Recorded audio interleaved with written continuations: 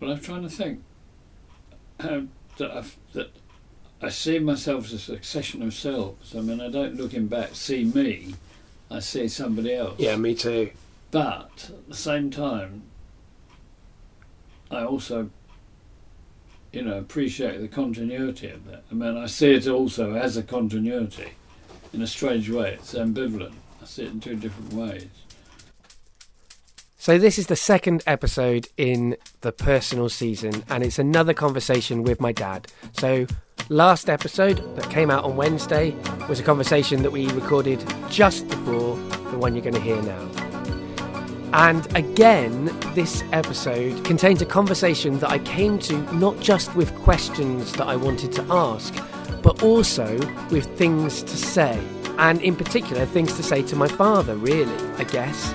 So some of those things I knew I had to say, some of those things I was intending to say, others of those things I didn't know I was going to say, and they just came out.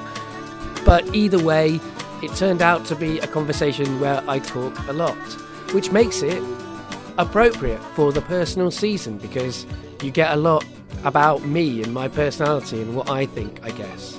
But you also, hopefully, are going to get an idea of my dad's parenting life, his life in parenting, and his experience of aging to the age of 90. So we're talking about mortality, and we're talking about being a father. With my dad, I've discussed so many things with him. We've talked through our shared history and his history so many times that, fortunately or unfortunately, I don't necessarily have to listen. I can co-tell the story with him. And notably, something I have noticed whilst editing Getting Better Acquainted is if there is an episode where I am talking passionately about the value of listening and about the value of empathy, it's probably an episode where I've stopped listening and stopped having empathy as much as I should have, because I'm talking over someone or something. Passion does lead to me talking over people, but it's particularly ironic when it's my passion for listening to people that leads to me talking over them.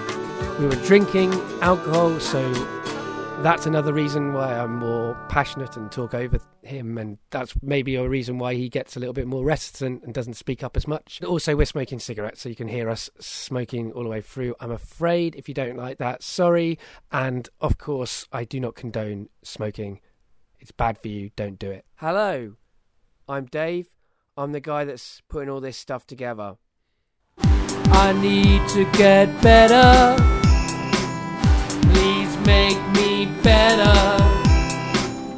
I want to get better, better acquainted with you. Today, we're getting better acquainted again with my dad. Hi, Dad. Hi. Now, for us listeners, this has been but a moment between this conversation and the last episode, or one of the other episodes, the one that was about sex anyway. That was the one that came before this one. So, but we're not going to talk about sex today. The first question that I ask everybody is, how do you know me? How do you know me, Dad? You're my son. Yeah. As you very well know, yeah. I know, it's annoying. Repeat guests are annoying like this, because the listeners still need to know. What do you do now is the second question. I'm fundamentally retired. I mean, I'm basically retired. Fundamentally retired. That's not fundamentally. No, I'm basically retired. That is to say, I'm no longer working.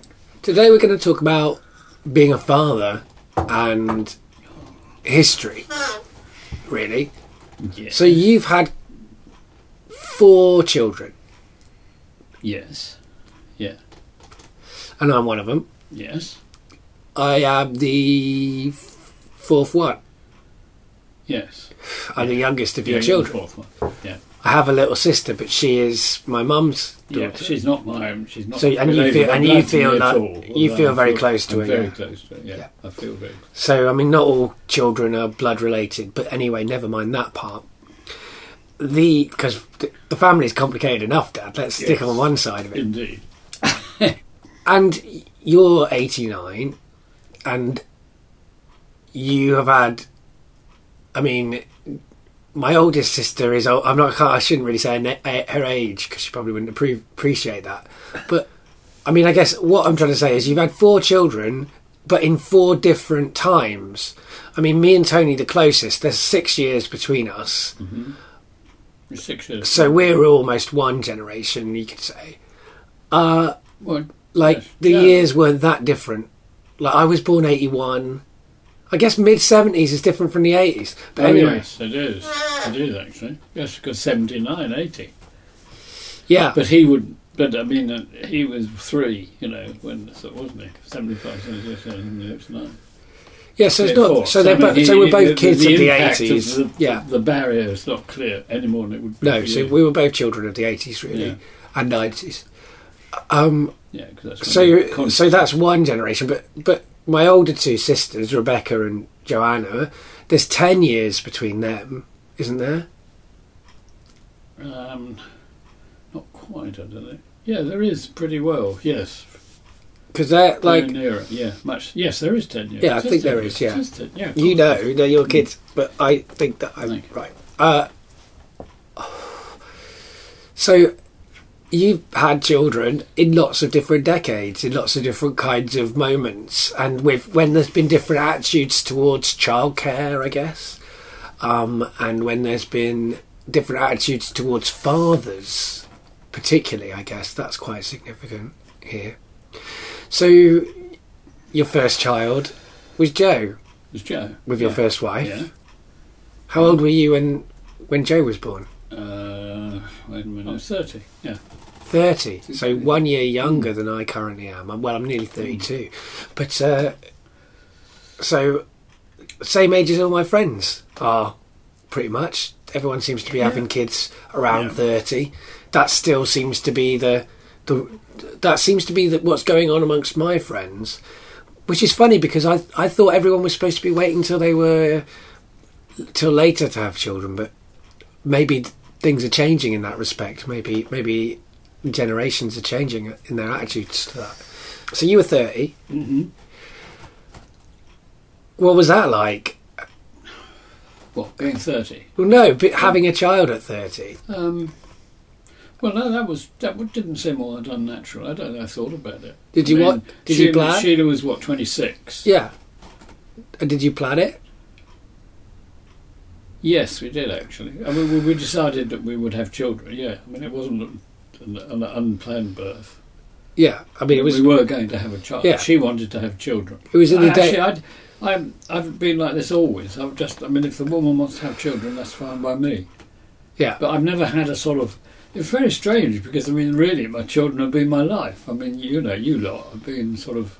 All of you. I mean, and I was very close to you once you were born.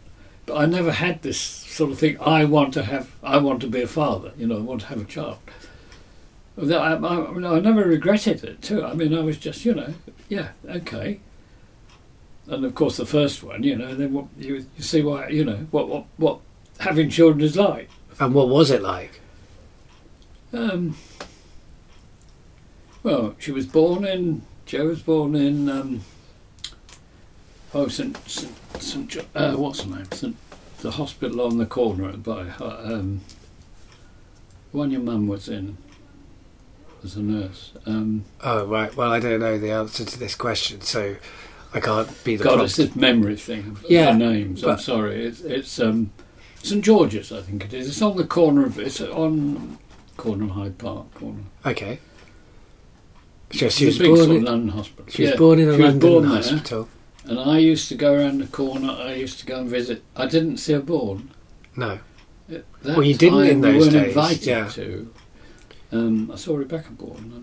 That's the next. By then it had changed. No, I didn't. No.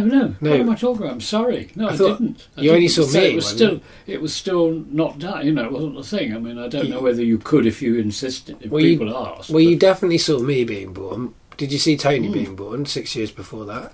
Yeah. No, I didn't. No. Because there was a thing with his head and that sort of something. There was Oh, so something there were I was complications. kept- I But was you, kept- you would have been... But I saw you born, yeah. Yeah. So you would have been involved, but I there would was have been. complications. Oh, yeah, it was accepted by then. Okay. And Rebecca, you didn't see being born. No. And Joe. So you weren't in the hospital. No, I used to go and visit, every night. Visit Sheila when she was born. So what was it like the first time you saw her, I guess? Because it was quite amazing. I can't remember it. I can't describe it. But I was sort of puzzled, It was a strange feeling because, it was the first child and I didn't know what, having children was like. Really. Then I used to go down and go around the corner. There was a guards pub in the Mews and drink there every night. Go home, come back next day. Because she must have been in for a few days because, she wasn't in intensive care or anything, but I think anyway you were kept in longer in those days. That's another thing. I think I could be wrong about this, but I think you may have had to sort of stay in a week, or automatically. I don't know. Yeah, because I used to visit for a while because you got to know the pub. Yeah. Anyway, then she came home. It was all great. She was great. Like all kids. I can't remember the details then. We lived near Crystal Palace Park, so we used to go park a lot with her. She was a kid in the pram and that. Did you find it easy to be a father? Yeah, it didn't. Well, Sheila found it. I think the point is, it depends how easy it is for the mother to, it didn't affect me. Again, I had that same sort of attitude. It's fine, it's going on, but I didn't sort of. And I was terribly interested in the kid, in Joe. That was sort of big, hurry home to, see Joe and that. And but Sheila was a good mother, It was, and she had been working and did later again in the chemist, but she was a mother at home in there. We had this big flat, so it didn't affect me strongly. She didn't make great demands on me about looking after them because it was automatic. We both did it anyway. We would go out with her at weekends and that. Meet our friends who also had babies and sort of find a nice pub with a garden. Yeah. And when was it? This was in what decade was this? This was the 50s. So this was the 50s. Yeah. So the next child. So good. So the next child that you had was in the 60s. In the early 60s, yes. Yeah. She was what 64, wasn't she? What was that birth? 64. What was that birth like? Well, that's when I'd just left films, when Data had sort of collapsed, and I'd got out anyway just before that, and I was writing school's television scripts, and I'd become a teacher for 2 years.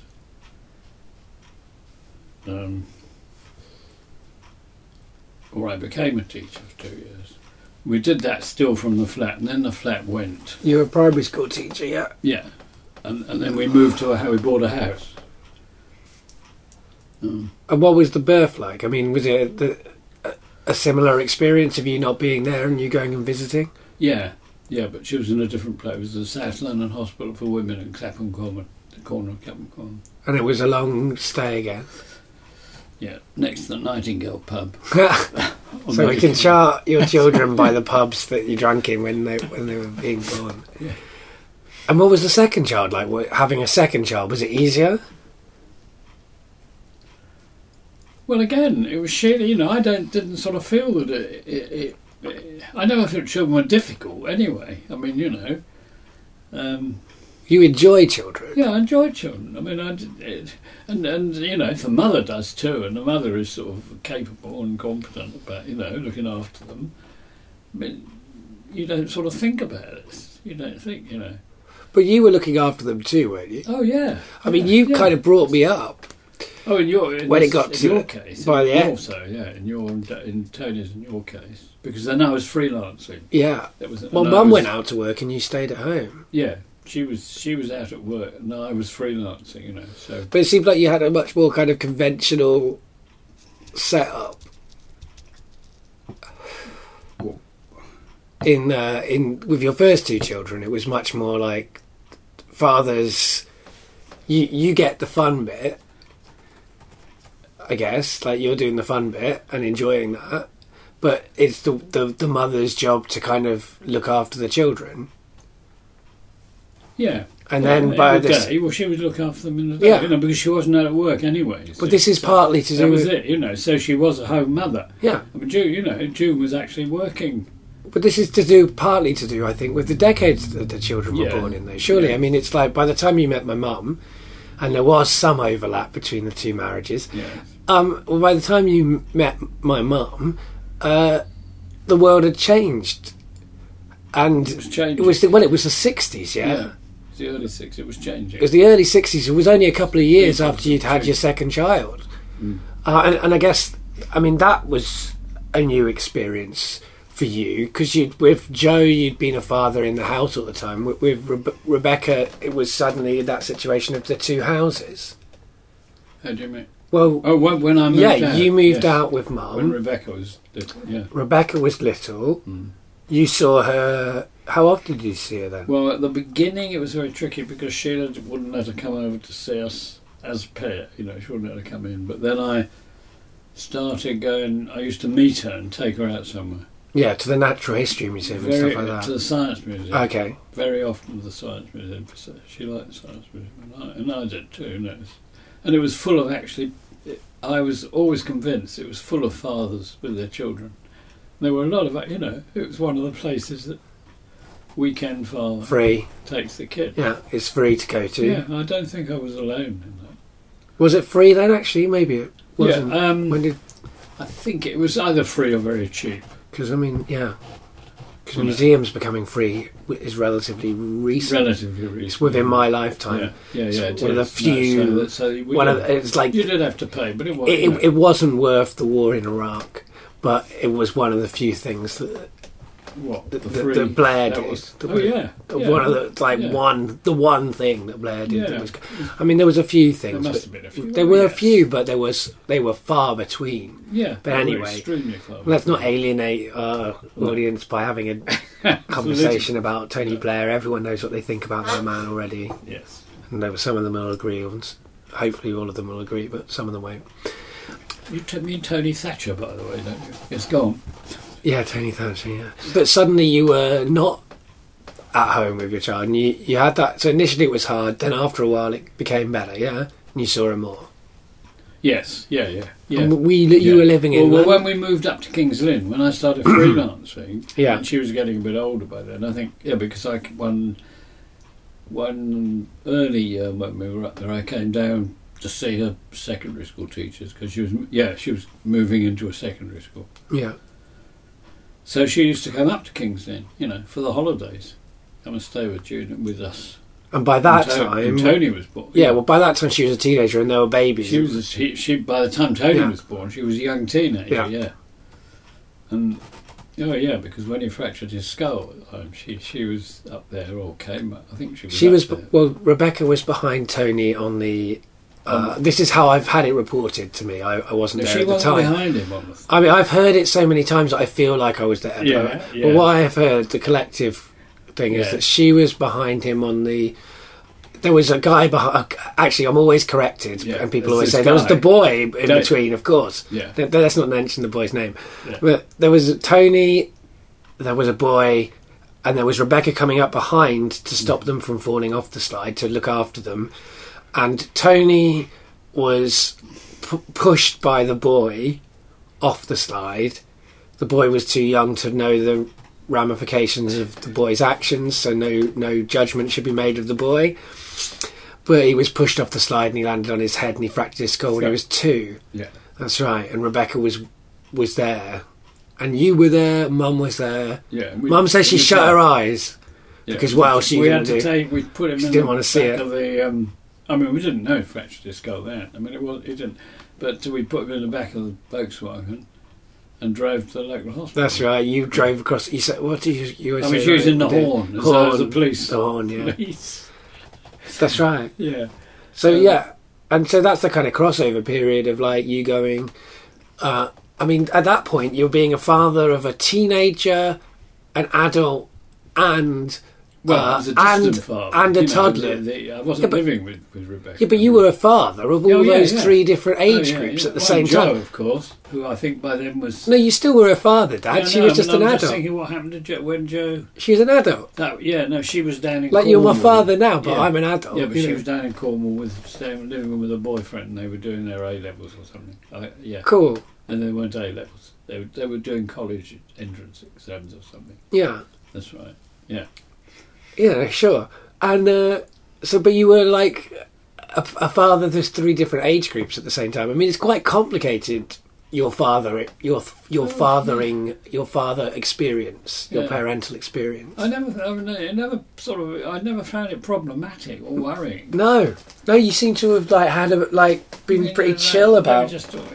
You're not very chill. There were practical problems, but when do they come up, like in Rebecca's case, getting her up there and all that sort of thing. But I mean, they were minor. They were just organisational. Well, in some ways you're not very chilled, but in other ways you're really chilled.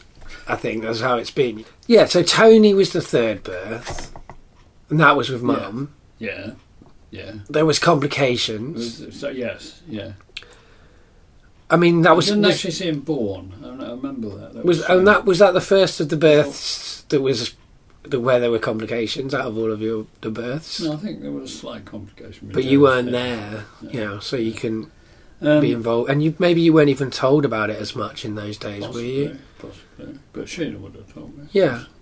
No, I don't think there was. No, I'm pretty sure. No, they were all, none of them were traumatic. Not for me, of course, but for the woman. What birth isn't? Third one was Tony. Anyway, yeah. And you were... What, you moved to King's Lynn by then, or are you... We moved to King's Lynn the year Tony was born. We moved in the March to King's Lynn, and that's when I started... because I had left the Coldboard film in it for 2 years. I left because I said I wanted to write this book, which I never actually wrote. And also, we got the money from my mother's house, that's right. So, we got enough money to live for a year or so without...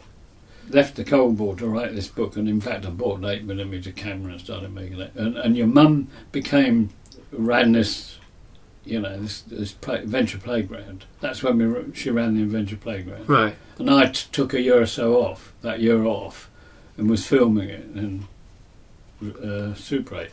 But then, through Betty Pitt, we decided to move up to East Anglia, where they were living, and she was a great house hunter, and she was looking for houses for us. And she got us this house in King's Lynn, and I went back to the Coldboard as a freelance. And from then on, really, right until the end, I was freelancing. But it was a very common freelance situation. You're freelancing, but you have one major client, or one. Yeah. Actually, I was also writing television scripts for schools on and off. Yeah. But basically, you have one. You're a freelance, but you're working continually for one employer. Now, and so the Coldboard they went on employing me, but in a slightly different way. Yeah. So when you had Tony, how old were you then? You will have been 40 when you had Rebecca. I was 50. So you were 50? Yeah. So you were already on the kind of older end then of parents? Yes. And your mum was, what would she have been then? Well, you would have been 52 actually, because when you were 58, you had me. Did I? Yeah. I'm pretty sure. Yeah. Well, we could work it. I can never... Well, no, yeah, I know, but I'm pretty sure, because that's what I've been saying in stories. I'm pretty sure I've worked it out at some point. Yeah. So... Yeah, you were 58 when you had me, so Tony's 6 years younger. You would have been 52 when you had him. Yeah.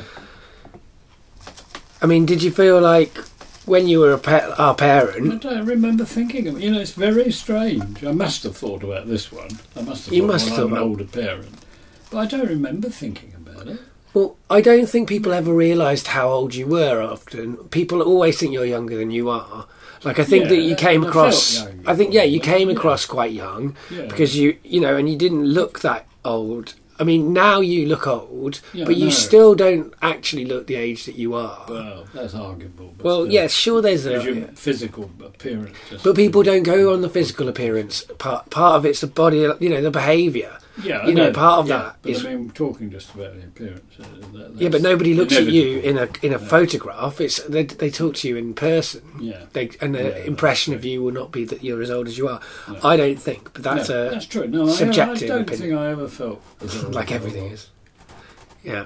In fact, I don't know. I mean, in a way, it becomes disastrous as you get to the age where you realise that you are old, and it's inescapably, that you're old, but you still insist on going on, behaving like the adolescent you have always throughout your whole life. Yeah, but that's kind of like what you always used to say about Sam when Sam got old. Like he thinks he's a puppy. Like you can't change the way you feel inside. The rest of it happens, whatever. I mean, It's strange.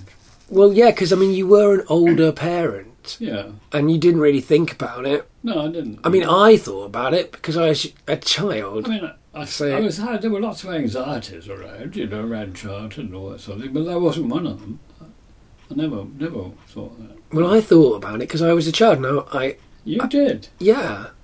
Yeah, of course you did. Of course you did. I Yeah, thought, because God, my dad's old and he's going to die. And you had a heart attack. Yeah. Then you had a quadruple heart bypass. I mean, all of that stuff made me feel that you were going to die any time. Like, I thought Yeah, you were I going to can die any understand day that. from, Yeah, I like... can understand. And it's amazing to me that I'm 31 and you're still alive, because Well, it's I amazing thought to it was- me. I thought it was going to God's happen. sake, I mean, when you look so Yeah. amazed, I'm even more amazed.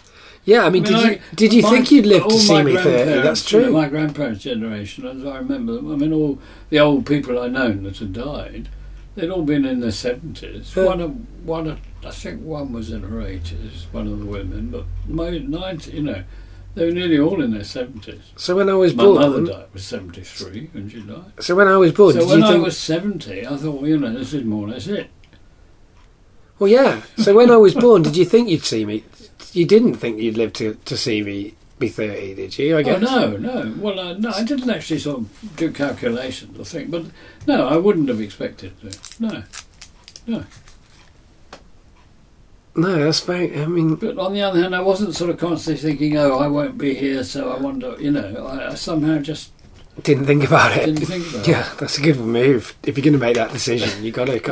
I think that's part of what parenting is to stop thinking about the things that would, like, disturb... Like, if you did think about it, you wouldn't do it. Like, you have to, like, kind of switch off a thing Yeah, to do it, to make that decision, I think. probably. I think there is some truth in that, yeah. I mean, you know... Like, for me, I mean, obviously, I don't want to have children. No, I'm totally understand. And I enjoy having children. I enjoy children. Well, that's what I say. work with kids in a under strange 5. way, as I I really say, I like... never wanted to have children. In that sense, it's very strange you say that. I Yeah, mean, but you never actively didn't if want to I'd have been married to a children. woman who didn't want children, for instance, Yeah, I wouldn't have objected. that's what I used to say. I wouldn't have, that wouldn't have. I mean, so really, it was totally up to whether the woman wanted a child. Well, that's what I used to say about myself. I used to say that exact thing, that I don't particularly care if I have children or not, but if a woman wants to have the child, then I'll say yes, Yeah. because that's the way that you are an adult, and that's the way that life exists, and I like children, so I'll be Well, fine. That's more or less what happened. And then, like, over time, I realised that I thought I would be a bad father, potentially, and that there were things I didn't want to do to a child that, like, from my own childhood, I didn't want to repeat that circle. And then there's the fact that I don't know if there's any future for the world. I don't know if there's a society I want to bring children into. Exactly. I wouldn't have a positive I don't know wish how to I do. could decide what to do, like how I could decide how to school that child, because there's things I hate about schools, but there's things I think don't work about homeschooling. but There's so many things. Yeah, and also that- what kind of a world? like, it's is bad it going enough. to be It's hard that enough to you- live in is- it without having to make sure that somebody that you absolutely love lives in it well and But I thought- make the right choices for that child. Yeah. But I mean, there are so many, like, and also I'm selfish and I want to do my projects and stuff, and I don't want Jen this to is have to another of these things I have to make don't those think kind of you have to compromises. justify. No, I don't. I don't. I know you're You not. do have to justify it a Well, little bit. you People shouldn't really have don't to. understand You it. shouldn't have to. No, but they don't understand it, and they think that you're going to change your mind. And the fact that I've had a vasectomy makes people, they can't say that anymore. So now they're like, oh, well, you have done it. So well, no, but they feel sorry for me, I guess. But I'm really pleased that I've had that I don't think operation. I mean, it's not enough to say it's not anybody else's business. I think the worst thing in that is that it should. Why don't people stop? Yeah, I know. It's hard to say. Strange kind of division. But it's like I said in the other conversation. I think that the way that you stop people from having these divisions is to talk about it, to be out about it and open about it, and have people understand why. Because there's loads of reasons. I don't judge people who are parents, and I can understand their choices, and I can respect them, and I can see the appeal of being a parent.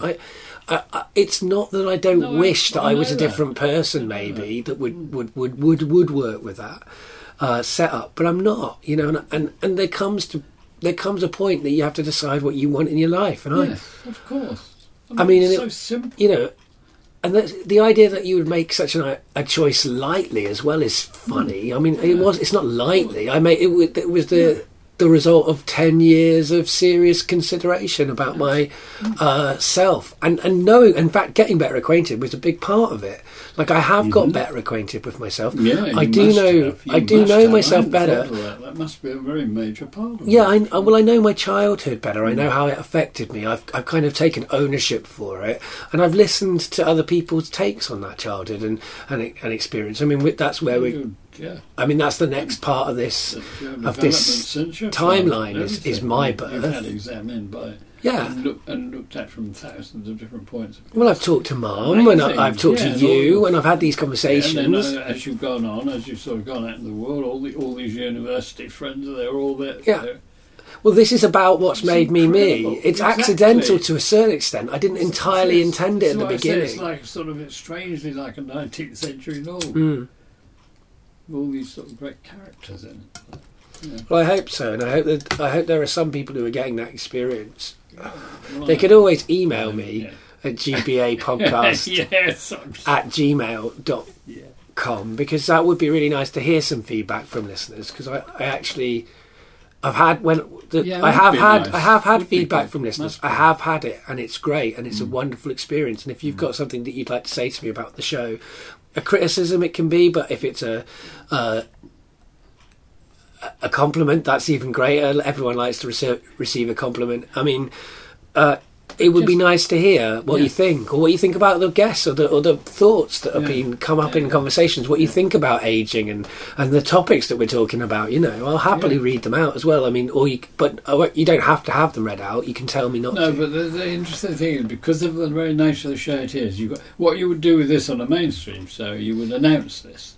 You would announce that, But it only comes up sometimes, Well, it's like I always say about the plug-in. I can't plug my own stuff, because you don't. It just comes up. It's a conversation. It's a conversation. That's what you would do. Because going back to the conversation though, I'm sure you do get some feedback. Oh, I do. I've got one of the people who's they're going to come out ages before this episode, but the people who have contacted me, I've had on the show. I've had listeners on the show. Because I've got better acquainted with them, and I want to do that again. Actually, there's a couple of listeners I intend to reach out towards. My birth, that's where we're at, I guess. Like, you brought me up. Did you bring Tony up? Not to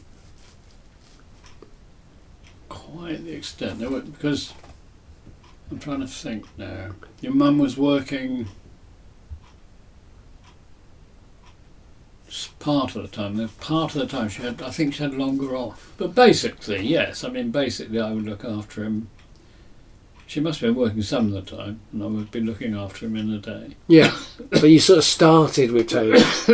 By the time I came along, you were pretty much at home all the time. Like, you brought me up, like, as a toddler, and you definitely carried that on in North Wales. You were doing that with both me and Tony. You were looking after both of us. Well, by North Wales, I was retired too. When in Kingston with you, I was still working. So from my point, I did go away, because I remember we left you with the young woman who was.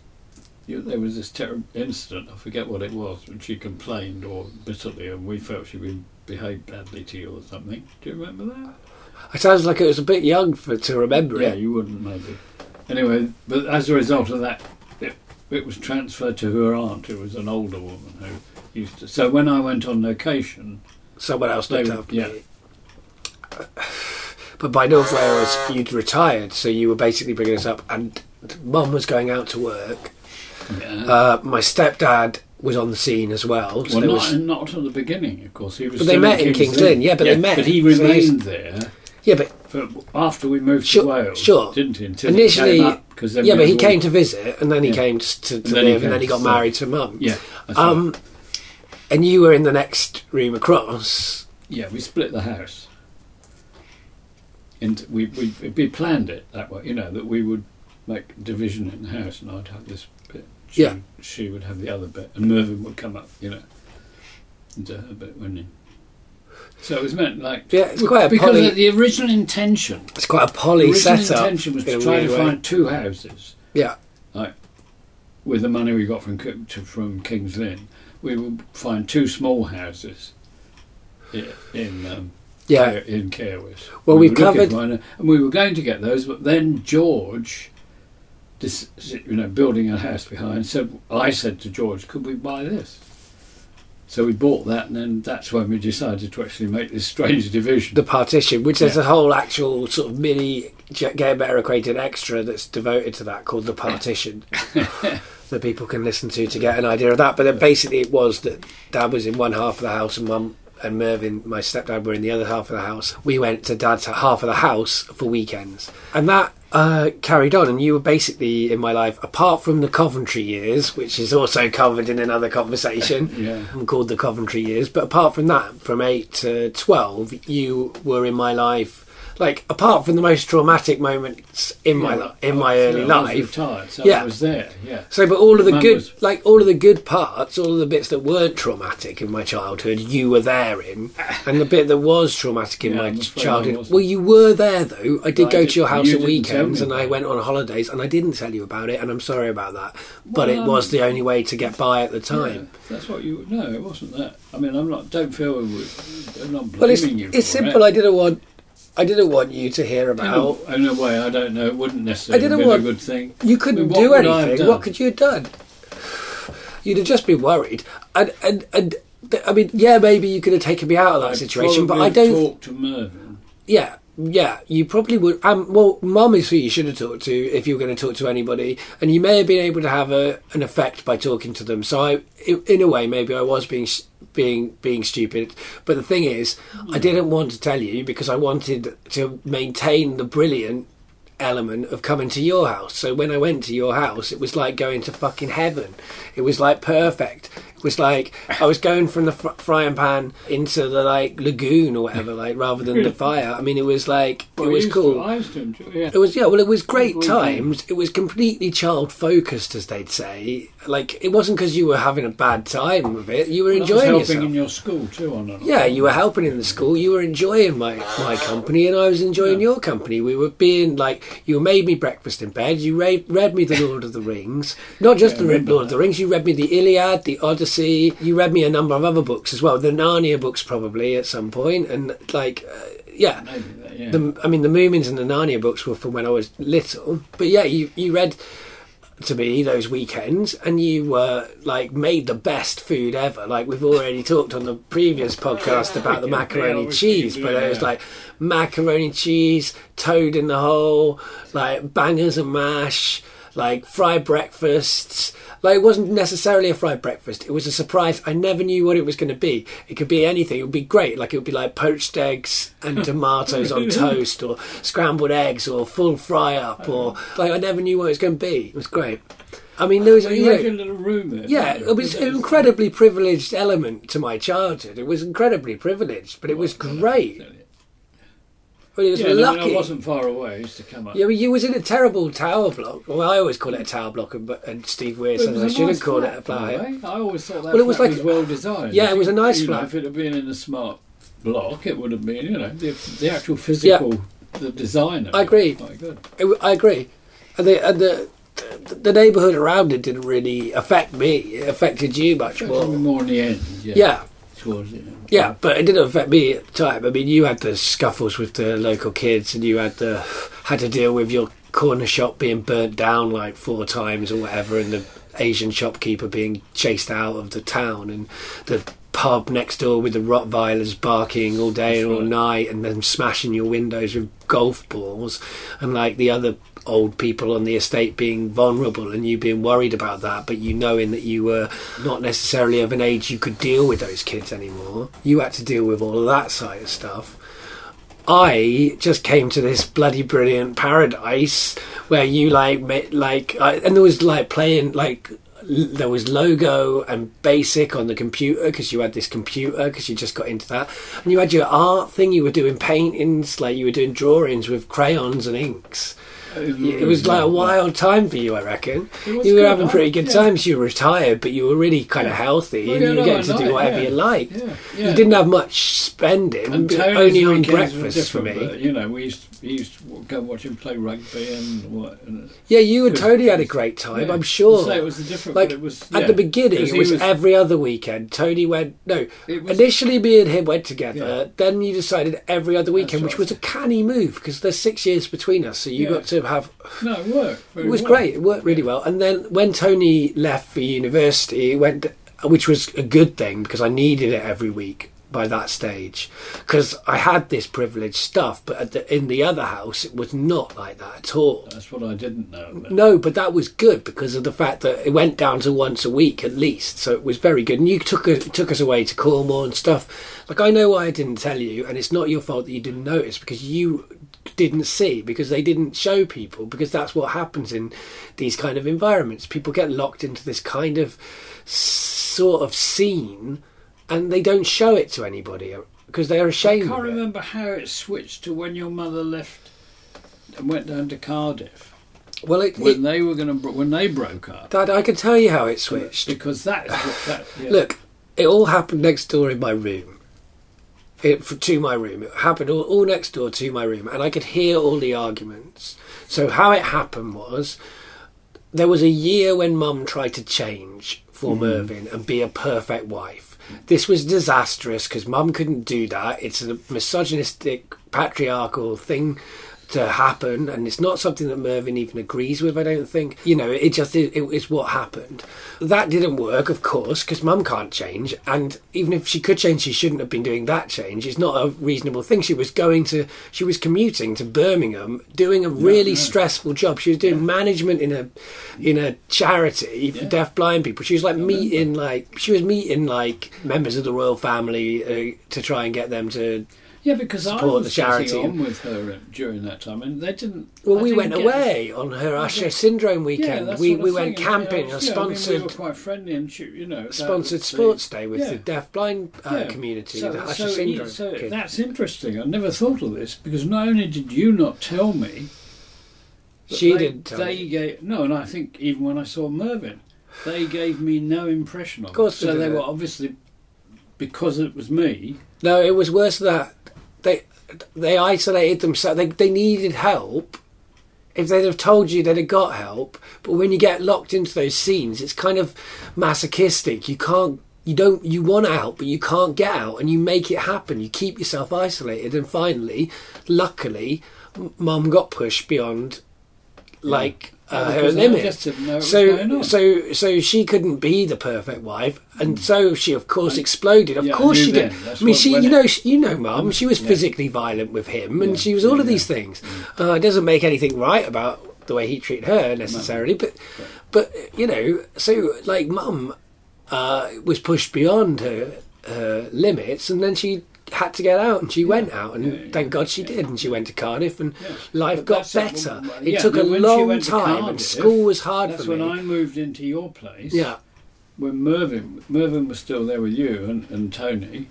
No, not you and Rosie, and I moved in, and I was sort of in Cardiff, where things were getting better in some ways, but every night. The problem is that... No, that's before we went to Cardiff. Things got better in Coventry for those few months, and I was taking Rosie to school. And yeah. After your mum had gone to Cardiff... You moved in with Mervyn and us in our house. That's right. So it was like two dads in a house. It's strange, wasn't it? Yeah. And you were being his wife. like in a terrible PC way, in the worst sense of the word wife, in the patriarchal wife. Well, you're doing all of the domestic work. He is still sitting at the table reading the newspaper, drinking Guinness provided by you through the hatch. You were providing the food. Like what was going on? Like what the hell? It's true. Like it's true. I remember our family. It's a peculiar decisions that have been made. You know. But then when we finally moved down to Cardiff, which your mum must have got the hair, must have had. She was down there a bit before. I think she was lodging with somebody before the house became. But when she moved into the house, we were to move down. You became our lodger. We all went down. You became our lodger. In the van. I remember the van. You became our lodger, and you were much less Mum's wife than you had been. Mervyn's, but you did do all of the washing up. There was lots of arguments about washing up. People were always to the school every day. You and Mum were always both saying to me separately, "Oh God, the washing up!" Like she didn't want you to do the washing up, but you insisted on doing the washing up, and she didn't think you did the washing up very well, and you thought you did too much of the washing up, and it was ridiculous. But it was all right. And in that house, like we tried to kind of heal. It took a long time, and a lot longer than. Like for some of us than others, and actually the damage done in Coventry was wide-ranging, and it has lived on in everybody's life, I think. Like everybody's life, the adults as well. It's not like anybody wasn't damaged by that house. Notice it. Oh, she did, anyway, I'm not getting getting into Rosie. But she did notice it, of course, because she heard it. Yeah. She was on the other fucking side of that wall. Yeah, I know. So if I heard it, she heard came it. Into you. She heard it. Yeah, no. Well, she did. She did come into me. Yeah. Well, no, I went into her. I went into her because I knew that. So she was affected. I knew that she would be sad, and I wanted to go and. So she was affected too. Wanted to go and hold her and make her safe. Yeah. But I couldn't make her safe, and it was sad. That all happened. That all happened. So it goes, as Kurt Vonnegut says in Slaughterhouse 5. So it goes. But so I'm taking Rosie to school. You were again a father, again at a different age. Yeah. Because this time, I didn't sort of look. I mean, you had the rest of the house, and this time you've got a teenager. But you've got a teenager that you're kind of responsible for often. And how old are you by that stage? You're in your 60s, 70s. You have 75. We moved to during that time. 71. During that time was when you had the quadruple heart bypass. No, that was a bit later. In Cardiff. Oh yeah, but a bit, So Rosie was a teenager. Into so she was a teenager. When? Well, when you had your quadruple heart bypass, I was 15. So Rosie I think, or 17, I can't remember. So anyway, was never Rosie mind. Born? Oh, of course she was born. She was born, yeah, of course. So how old was Rosie then? When I had the heart bypass. She's 6 years younger than me, so she would have been like 11 or 12. That's right, so she had just started... Maybe younger, maybe 10. Yeah, because she'd just started at secondary school, that's right. Because all the earlier years I used to take her to primary school. And pick her up and make tea for her and her 3 friends. Yeah, well, you used to, before that, you used to walk me home from school in Carers. You used to walk down the bloody hill, past the snowdrops. You and, what's his name? Alistair. Past the snowdrops. That's right, yeah. That was good times. I liked living in the countryside. So and those hills opposite used to. Those that walk. Oh man, up to the telegraph pole, and the heather. I remember like rolling in the heather, and I remember walking up the pathway to that hill, and there being wild raspberries, wild strawberries, blackberries. White strawberries. All the way up, and like we were eating fruit all the way up. I remember that. Walking up this hill, eating fruit. It was amazing. Walks up there. It was amazing. Mum and me and you. Beautiful place. Beautiful times. Like North Wales was amazing. Then we went to Coventry and it was hard. Then we went to Cardiff and we were trying to get ourselves back to life. And Cardiff's a lovely city to be in. Yeah, I had a hard time in school. That was a bad part. The wars in the family weren't over. They had just they were different, but they were not over. And I was all right. It's all right for me, Jack. I was okay. By the time I got to being the late teenager, I had kind of control over my life. Sarah moved in with us, my ex-girlfriend. Yeah, that's kind of crazy. Yeah, you and Mum having letting me have She was a year older than me. She was a year older than me. Condition. Sure. Which you got very annoyed with me about because I was somewhat dismissive of them. Well, we're not going to get. When she first moved in. We're not going to get into her personal business, but I mean, it was interesting that I was allowed to have my. She was actually very beautiful. She was actually very beautiful. Yeah, I actually can say I can actually agree with that. But yes, I was 17 or something, and she moved in for a year, I think. Yeah. So I broke up with her the day after my 18th birthday. Yeah. Then I had to get her to move out. I think we might have even touched on that in the episode that's coming up soon. That's going to have been ages in the past on this episode. Yeah, that was an interesting setup. Having that. I mean, it's been unconventional, really, the parenting decisions in the family. Some of them have been really good. Some of them have not been so good. But they've been unconventional. Everybody's been thinking outside the box, I guess you could say, in this family. They're born outside the box. Yeah, born outside the box might unfortunately be our family. That's our family's autobiography, and not in a good way necessarily. Like, you know, thinking outside the box is a good idea. It's not always a good idea. That's the point. Scrolling to now, you're still a father to all of these people. They're all adults now. They've all grown up. They've all found themselves, or are finding themselves, or have found and lost and found themselves again, and all of the things that people do who are adults. And that was not directed at anyone specifically. That was just the general examples. Yeah. I mean, God knows how many times I've found myself. I mean, how many times? Like, I think everybody finds themselves once a week. Yeah. You know, that all those moments when you think, yeah, I get it now. It's all right. Everything's okay. And then that doesn't last that long. Now we're in a situation where, like, the role of the children, I guess, is more mutually supportive than it is when you're a child. So, like, you do stuff for us and we get to do stuff for you. Oh, it's beginning to reverse. And increasingly there are more things that it actually reverses. Yeah. In the end, you lot are looking after me. Yeah, that is, I guess, what's happening now, yeah. In effect, I mean, I look after myself to some extent, but that's all the agency for all that. You know, Joe got the flat, you know, puts him in the flat, and you living nearby, and Joe, you know, all of you. Well, I comment, like, there's a lot of things. Well, I do a lot around here, and when you've been, when you've not been very well, you know, we've been taking quite a lot of the. But you're all conscious on the shoulders. I mean, I don't realise this, but I'm sure you were all conscious of that reversal now. Yeah. That you all think of me from that point of view, which I find strange, because I still tend to think of you in the other way. I don't so much as some, and there are different opinions within the different children, but definitely we see you as some in a different way. Dependent. Yeah. Well, yeah, but not as somebody without autonomy. None of us believe in that. Like, no. In different ways, people have different attitudes towards the idea of autonomy, and people define autonomy differently.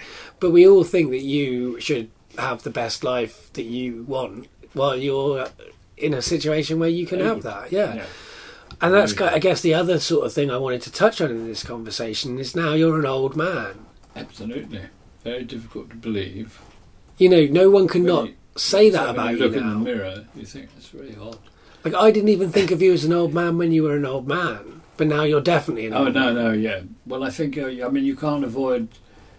It's the actual physical changes in your skin and that sort of thing. You can't, you know, that's the ultimate signature of age, I suppose. Well, yeah. Until that happens, you don't look all that old. Well, it depends how you behave as to how old, you know. Well, you've had I mean, when I was growing up, you had a heart attack and then a heart bypass, but since then you've kind of lost most of your hearing. Big gap in between. Yeah. Yeah. But since then you've lost most of your hearing. Well, recently, yeah. I mean, but those two things didn't affect you have to take quite a lot of pills every day. Oh, no, yeah. Good God, yes. Oh, no. I've got sort of various conditions, you know. And I guess... arthritis and I had carpal tunnel syndrome in the hand. And I guess things have become harder to do, and so you've had to come up with absolutely. strategies. You know that. I mean, you have to get. Yeah, that's what I mean about a dependency thing. You know, shifting. Well, yeah, like how you come having down every day, or you or have Jane to- comes yeah. down every day to see if there are jars that need opening. That's or right, because you anything can't else to open do. jars. And No, it's natural. It is the ultimate. In the end, there is a kind of descent, you know, which is in fact sort of backwards. sure, yeah, no. Yeah. The problem is like your body becoming less mobile. Yeah. But Yeah, as your far as body your annoys mind you. is going, it's not. Like generally your mind is very active, and the Definitely losing certain Yeah, qualities. but I the mean, problem- memory, yeah, but- those kind of things. But the problem is the age thing, and that can be dealt with collectively. Me and you and Joe and different people have to sit together and work out strategies for how to deal with this fucking annoying thing that's going on. But I Yeah. mean, it's kind of like, well, what's the problem? How do we work out a solution? And you have to do that all the time in your day-to-day life, Yeah. I should imagine. Like, you've yeah. got strategies for how you remember your pills. Oh yeah. You have to think about everything a lot more, Yeah, you do. Yeah. which is annoying, I guess. Yeah. Well, I mean, it depends what you know. At the moment, things are a bit better now. Yeah, no, that's I great. mean, if I No, it's true. I mean, you've had not some, physically necessarily, I've still got this sort of knee problem, but that you know. and your hands plans aren't for the hands and that, but completely great yet. basically. Like, No, things have got much better. Like you've got healthier in the last couple of months, and like your living setup has also got better. Like you've Oh, got yeah. someone coming in And to the help ease you comes and in, stuff. yeah. Yeah. Yeah. And like you're getting a little bit more, thankfully, a little bit more benefits, Yeah. and someone's coming in to help around the Yeah, house. yeah. Who's not It's- someone who's a servant or anything, just a Oh, friend. Yeah. And her daughter, which is a nice thing, and you're seeing your family quite a lot. Yeah. No. So it's great. it's a good setup, Fabulous. really. I mean, No, I can't. it's very Honestly, lucky. I really think. No, I'm totally aware of that. Yeah, no, it's true. I mean, it's really, lucky, isn't you it? know, it's good. It's really great. Quite honestly, Yeah, quite unbelievable. yeah. I mean, yeah. I mean, and like, it's around. well, yeah. I mean, how do you feel about being an old person? Like, I prefer to be not to be. yeah, sure, of course. Well, I prefer one of two things. You know, I prefer either to not to be, or for there to be no mortality. You know, Right. I don't mind being my age, but I want to go on being it. You know? Yeah. Yeah, I mean, like, are you scared of death? I guess now you're so close. No, you think about it quite a bit in different ways. You know, you're aware of it. I'm always aware of it when we're watching a program or something, like Getting On, the hospital drama, Yeah. which I think is amazing. Yeah, it is. It's But good. so much of it is about old people because they're on like a geriatrics ward. Well, it's really, yes. And like watching that with you, I'm like, oh fuck, this is like no, it's you like don't worry about that sort of thing. gonna be like making him go, oh god, you know. Is that what I've got to look forward to or whatever, you know? No, that sort of thing doesn't worry me. No, I think it's great, that programme. No, it is a great programme, sure. Yeah. But I mean, I've been talking to you recently about it being like time travel. Like you're a person from the 1920s, and here you are in 2013. Yeah, You know, you've time travelled. 1930s, really, I suppose. You can't. You were born in the 20s. I was born in the 20s, yeah. But, you know, I suppose you have. Formed in the 30s. Yeah, Fair enough. I'll give you that formed for in- sure. You know, became conscious.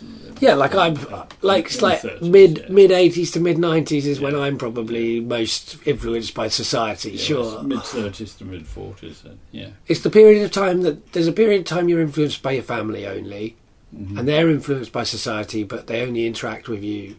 And then there's a point where you start being more influenced by the world around you and the politics Yeah. and things like that start to become actual things that you have access to, understanding, and they relate to your life a lot more, I think. But so you're a traveller from when you were formed in the 30s. Yeah.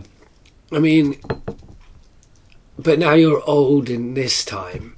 Yeah. So I guess there's two questions there. Like, what's it like like being a traveller from the 30s? What is it? Do you sort of suddenly go, oh my God? Like I even feel like, oh my God, this is the world I'm living in. Everyone's on screens. Like I sit on the tube and look at everybody on their iPhones and think things have fundamentally changed, but nobody noticed because it was all so subtle.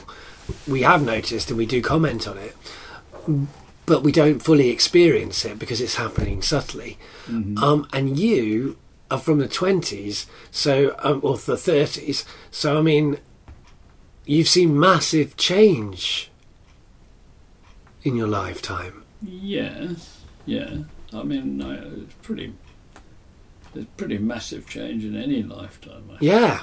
No, a lifetime is that. Yeah, is change. Yeah. There's a speech I watched last night. Joss Whedon gave a commencement. We should watch it after this, maybe. To a university.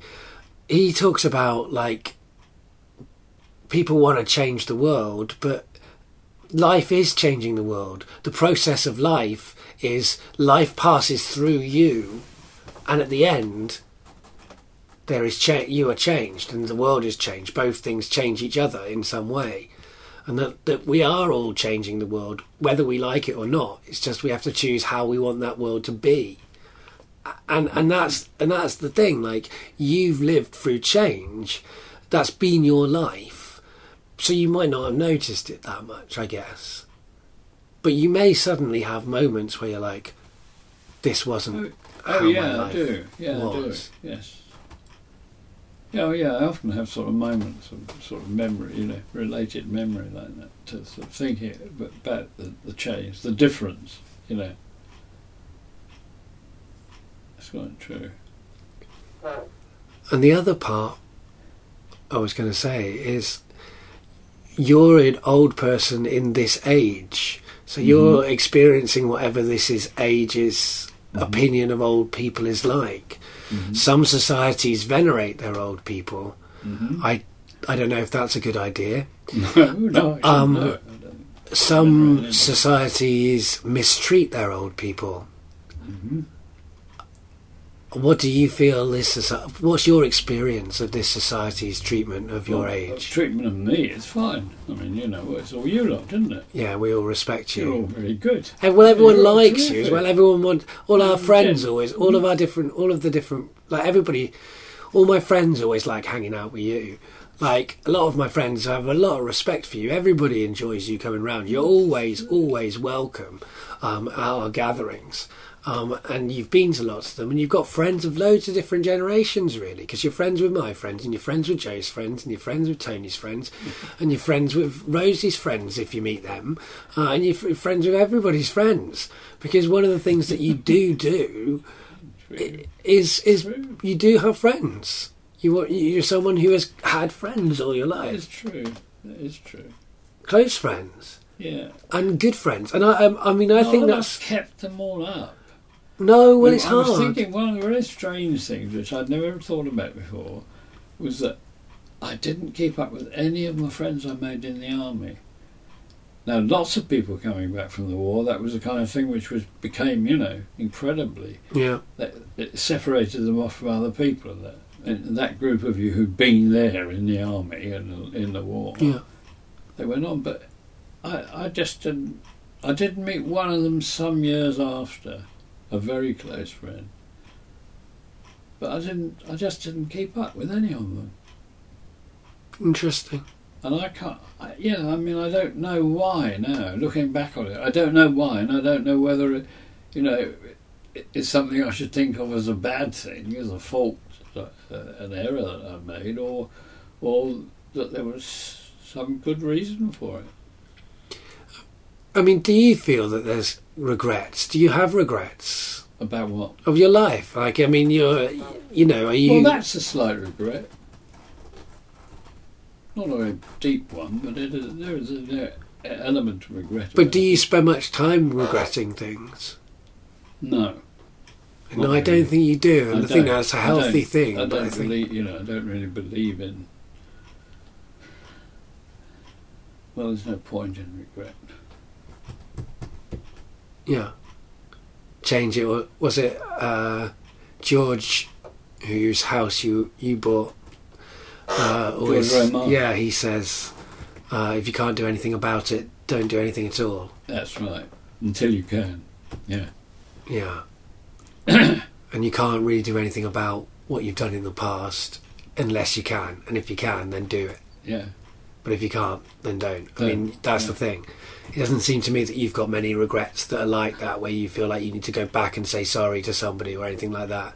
Like, it feels like you feel like things have mostly been haven't said. got any deep regret. Yeah. I've got lots of regrets, but they're minor regrets for me. I mean, my biggest regret is the sort of fact that my relationship with my father ended, when I went away. But that's not your fault. And that he died. I didn't, I wasn't there when he died. Yeah, but that's not your fault.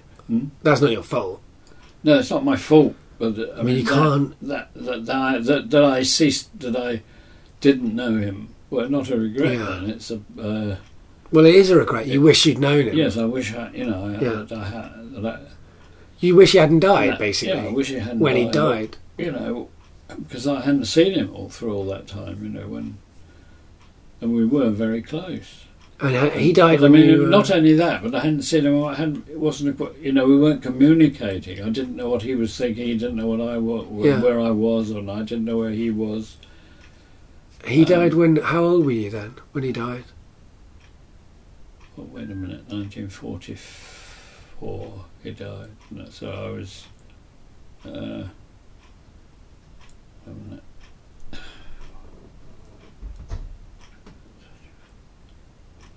I was 20. So funny. Yeah, I was 20. Because, I think... But I hadn't seen him since I'd been, 17. After I stopped thinking you were going to die the next day, I started thinking that you would die when I was 20. That's when I thought you would die.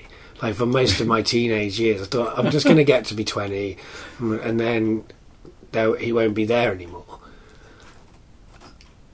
And you didn't have that opportunity of what I've had since then, which is 11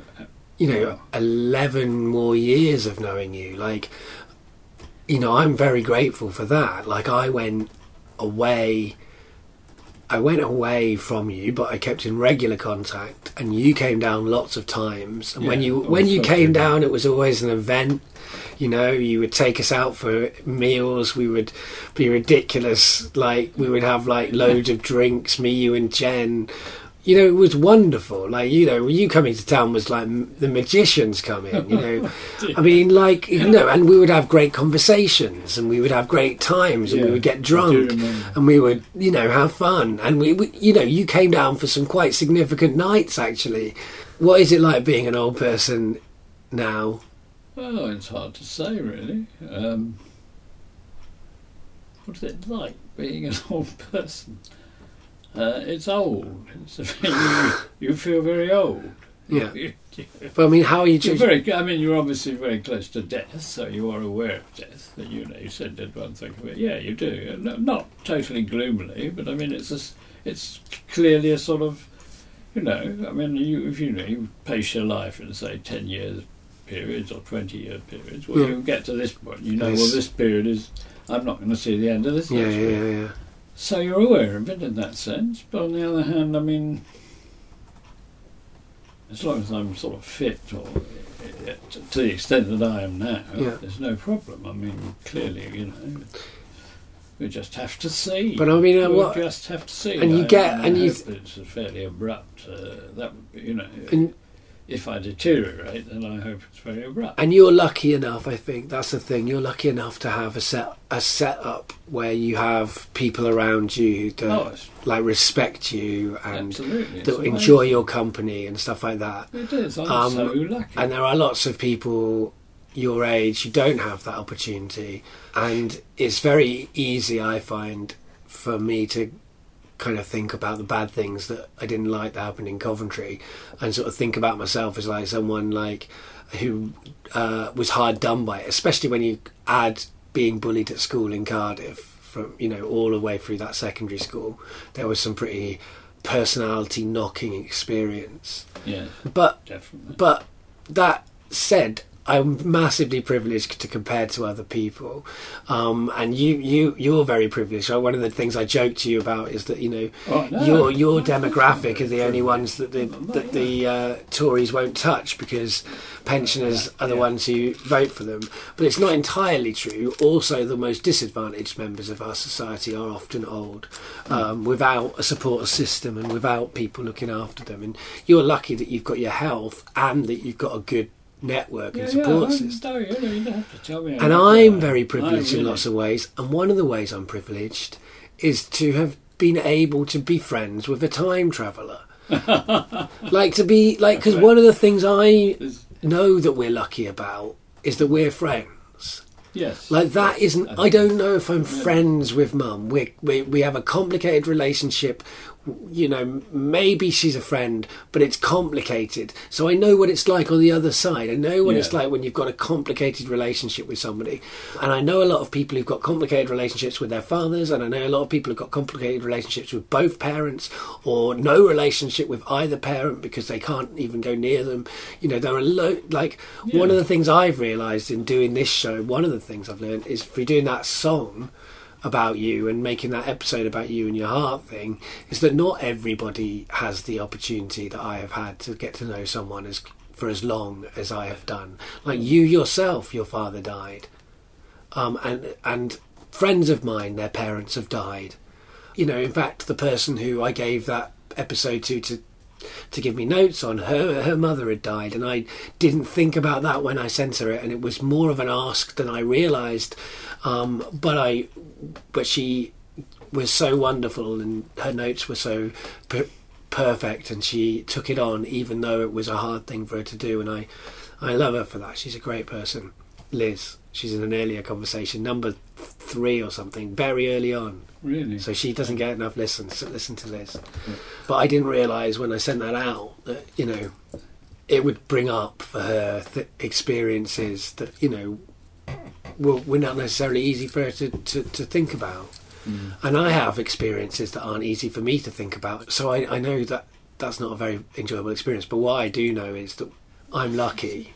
And there are things that everybody, well, not everybody, that's the sad thing, but most of us have things that we can say we're lucky and good, and it's good to remember those things and not just always think of the bad things that make you feel bad that have happened. Absolutely.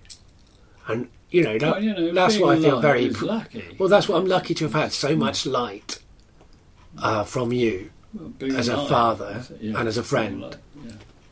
I mean, you've moved you've changed a lot. I mean, do you feel that you've been lots of people? Not really. I've been aware of the change, but in a strange way. I mean, it hasn't thrown me. I mean, it's just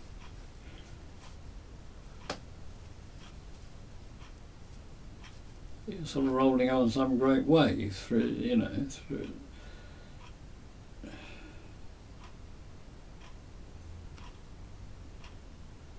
So in that sense, I haven't noticed the change. You know, it's just been a continuum, which is sort of hasn't surprised or fazed me in any kind of way. That's just the way it is. I mean, I'm 30 years old, and I've been lots of different people already, and I am not the child I was when I was. No. Young, even if George's theory, which you can hear about in me and Jack and George's conversation, even if George's theory, which I think is probably true, is that we are essentially who we are when we're a child still. That who we are when we're 8 is who we are when we're older. We exhibit those qualities in different ways, and we are fundamentally changed by other experiences, particularly childhood experiences. But going on into your life, there are things that will change you. And that's almost inescapable. I think very few people don't get that, and it's always wonderful when you meet someone who has that, you know, someone who is who they were when they were a child, who hasn't been like pushed back and changed by other events. Like there are people I know, people who are warm and open and nice and comfortable with themselves. Those people, they probably have managed to maintain stuff that they had when they were children for all their life. Yeah.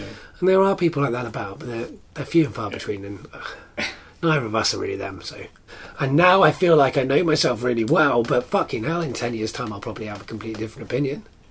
Mm-hmm. I'm trying out lots of things now that I haven't tried out before in my life, and some of those things will be successful, and some of those things won't be successful. I mean, you know, will I regret putting all of my life out on the internet? Well, time will tell.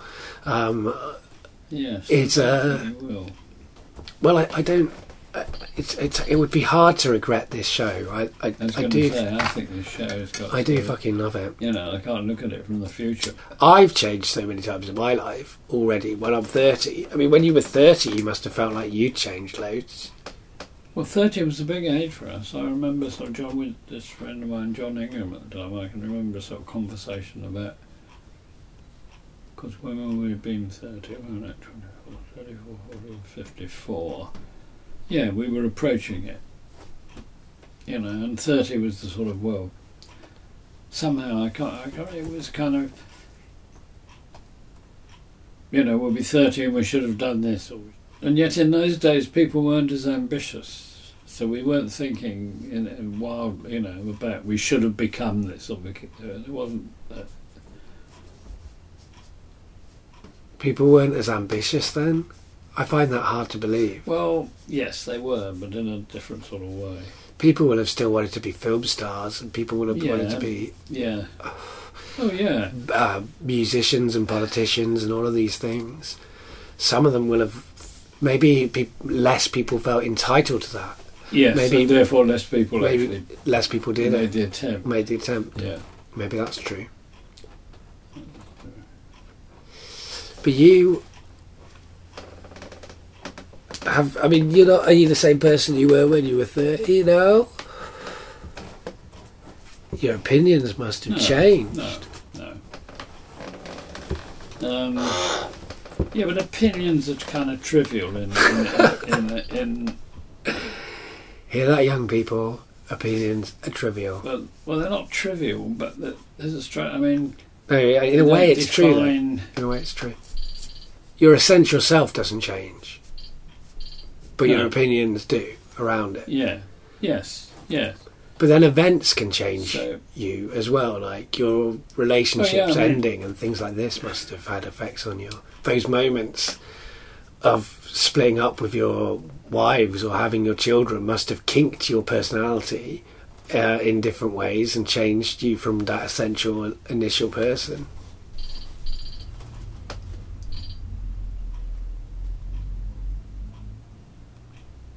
I don't think so. Okay. Well, I'm trying to think how that I see myself as a succession of selves. I mean, I don't, looking back, see me. I see somebody else. Yeah, me too.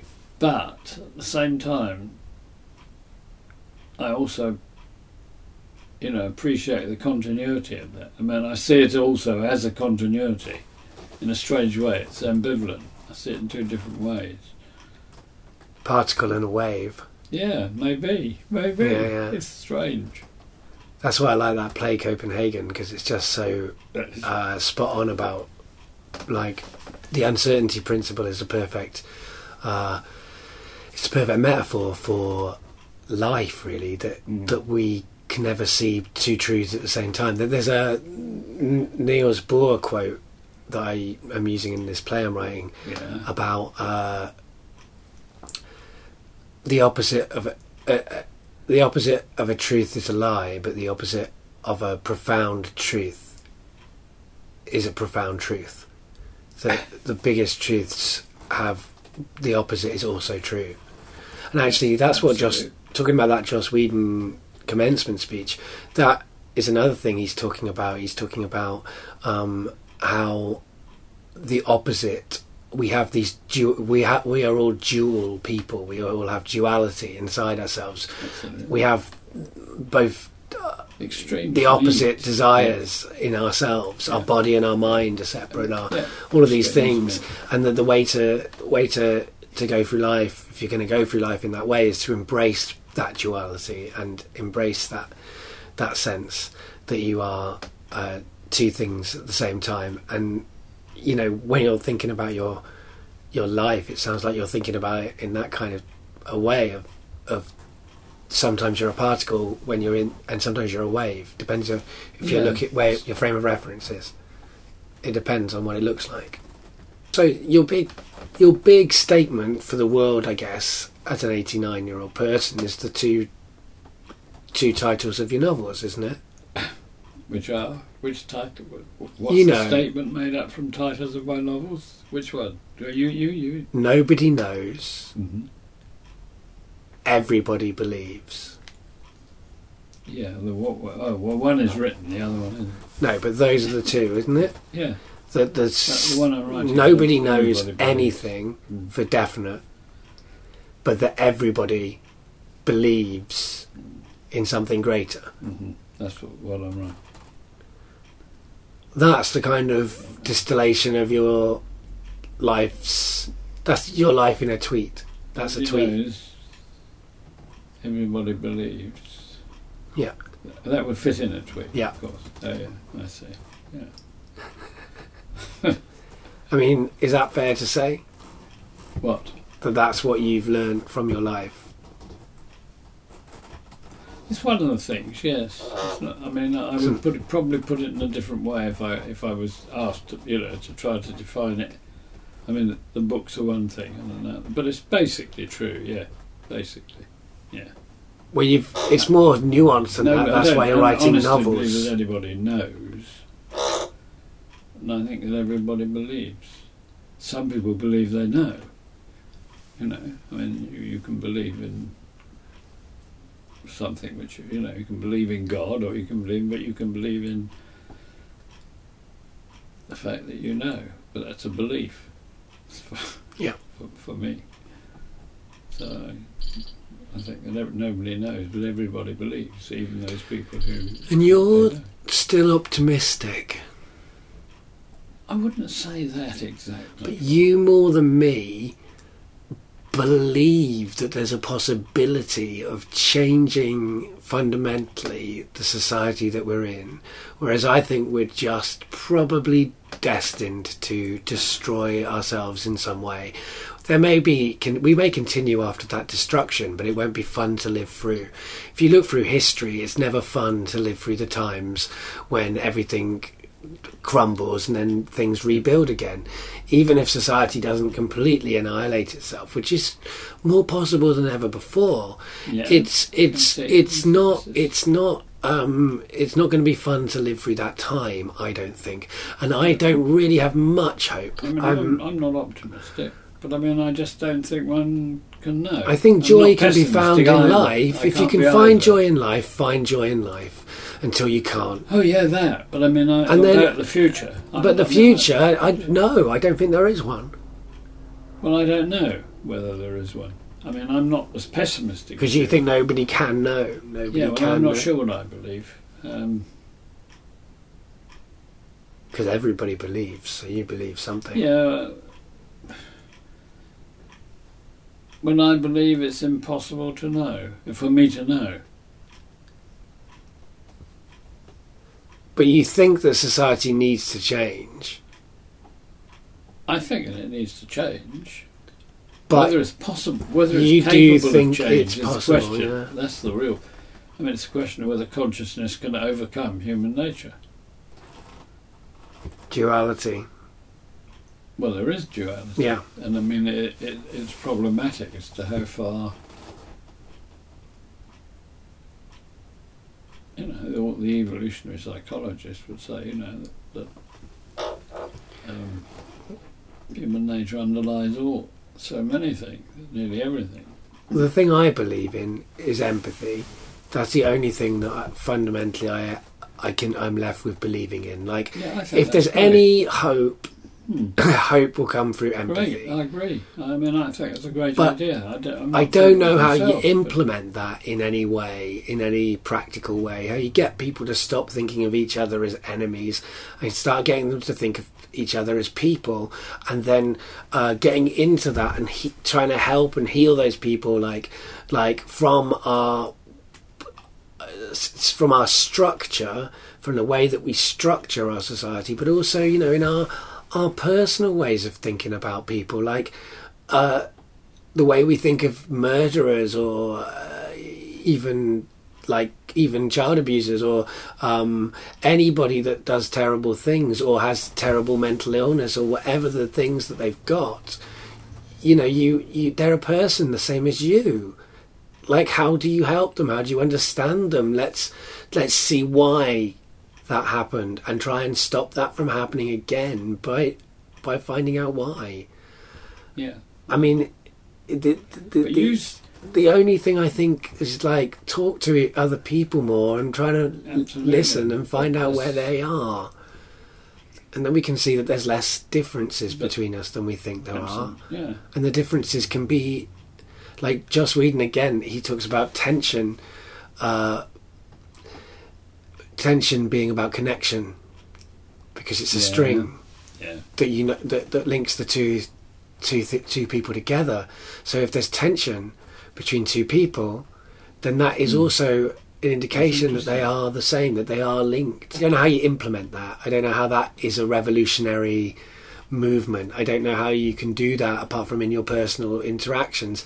And really, in terms of the tide, I don't think that that's going to turn it, you know, like, which is not to say I don't think all people, like I say, have fundamentally got things of real value inside them, and that even if they're twisted or broken in some way, that doesn't mean that we should write them off. But you think that there is hope? I don't know whether I just can't make any kind of prediction about the future. I can't imagine. I can't imagine it. I mean, you can imagine it will be bad, or you can imagine it will be good. Well, you're not going to live in it. But I can. No, exactly. Is that why you can't imagine it? Like, it doesn't. Probably, yes. It's something to do with it. It's why I'm not attempting to project it. I mean, if it's within your lifetime, you're talking about a future you will actually see. Yeah. You know, certainly the beginning of it. But I'd be talking about a future I couldn't see at all. I mean, so.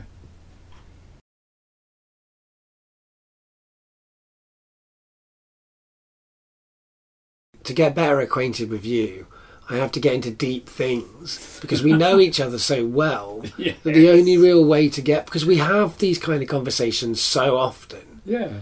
Like, yes, we always have. I mean, these two conversations that we've recorded today have been kind of the result of a lot of other conversations that we've had. That we've had so many really in-depth conversations. Like, it's one of the ways I'm privileged to know you, because of the fact that we've had really in-depth conversations as adults. Yes, and that's really lucky, and that's sadly something that you didn't get to have with your dad. And I guess that's what you... It is, very much. Yes, that is the greatest regret of my life, really, thinking of it. Yeah. I mean, it didn't take place. It's not a case of having lost them. They were, Anyway. No, and that is a sad thing. But that's yeah. But I mean, I'm glad I got it to have it with you. Well, I'm very glad I had it with you. Yeah. The last thing I ask people is, do they have anything to plug? Yeah, well, I can't constantly plug Al Jazeera, but so really nothing beyond Al Jazeera. If Al Jazeera want to sponsor this podcast, they can certainly do that. I mentioned the email earlier on here. And the last thing, I mean, is there anything you want to say to sum up this conversation? No. You don't usually ask that question. No, I don't. But that's often what the plug is. I have to say goodbye to the audience. Sure, well, that comes up in a minute, yeah. Well, I guess it's been about where you're at now. Yeah. Maybe this whole conversation has really been the answer to the normal question I ask people, which is, what do you do now? what you do now is you are I'm an old person, and you are a father. And you're a father that's loved by all of their children, which is that's that is an achievement. Like, that is an achievement. It's hard to do that. Like, it's hard to do that. It's hard to have a good relationship with your child. And it's hard to have a good relationship. Yeah, but it's and that's luck. I'm just so lucky. Yeah, it's luck. But I'm so lucky. It's also about who you are, you know. Oh, maybe, you know. It is. I know. Yeah. Okay. But I'm just my feeling is simply that I'm so very, very lucky. Really lucky. Well, I'm lucky too. And the last thing I ask people to do is to say goodbye to the audience.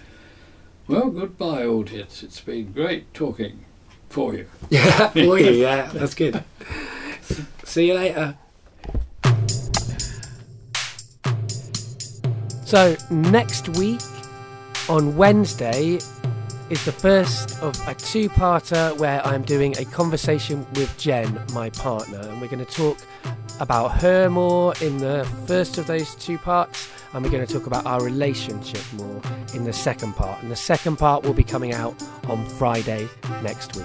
And then the week after, you're going to have an episode formed of stories that I've told over the last 2 years when I've been hosting the Hackney branch of Spark London. You can find more about Spark London at www.sparklondon.com, and it's going to be some true stories that I've told live on stage, mixed in with songs from an EP I made that's called the Open EP, and all of those songs are really personal songs about my personal experience, but they're reinterpreted through different producers and collaborators. That EP was designed to kind of simulate in music a little bit of the experience I've had making Getting Better Acquainted, the collaboration and the retelling and the being personal and the sharing personal stories. So I'm going to combine a few of the projects I've been doing over the last few years to put that episode together. I haven't edited it yet, so I have no idea what it's going to be like.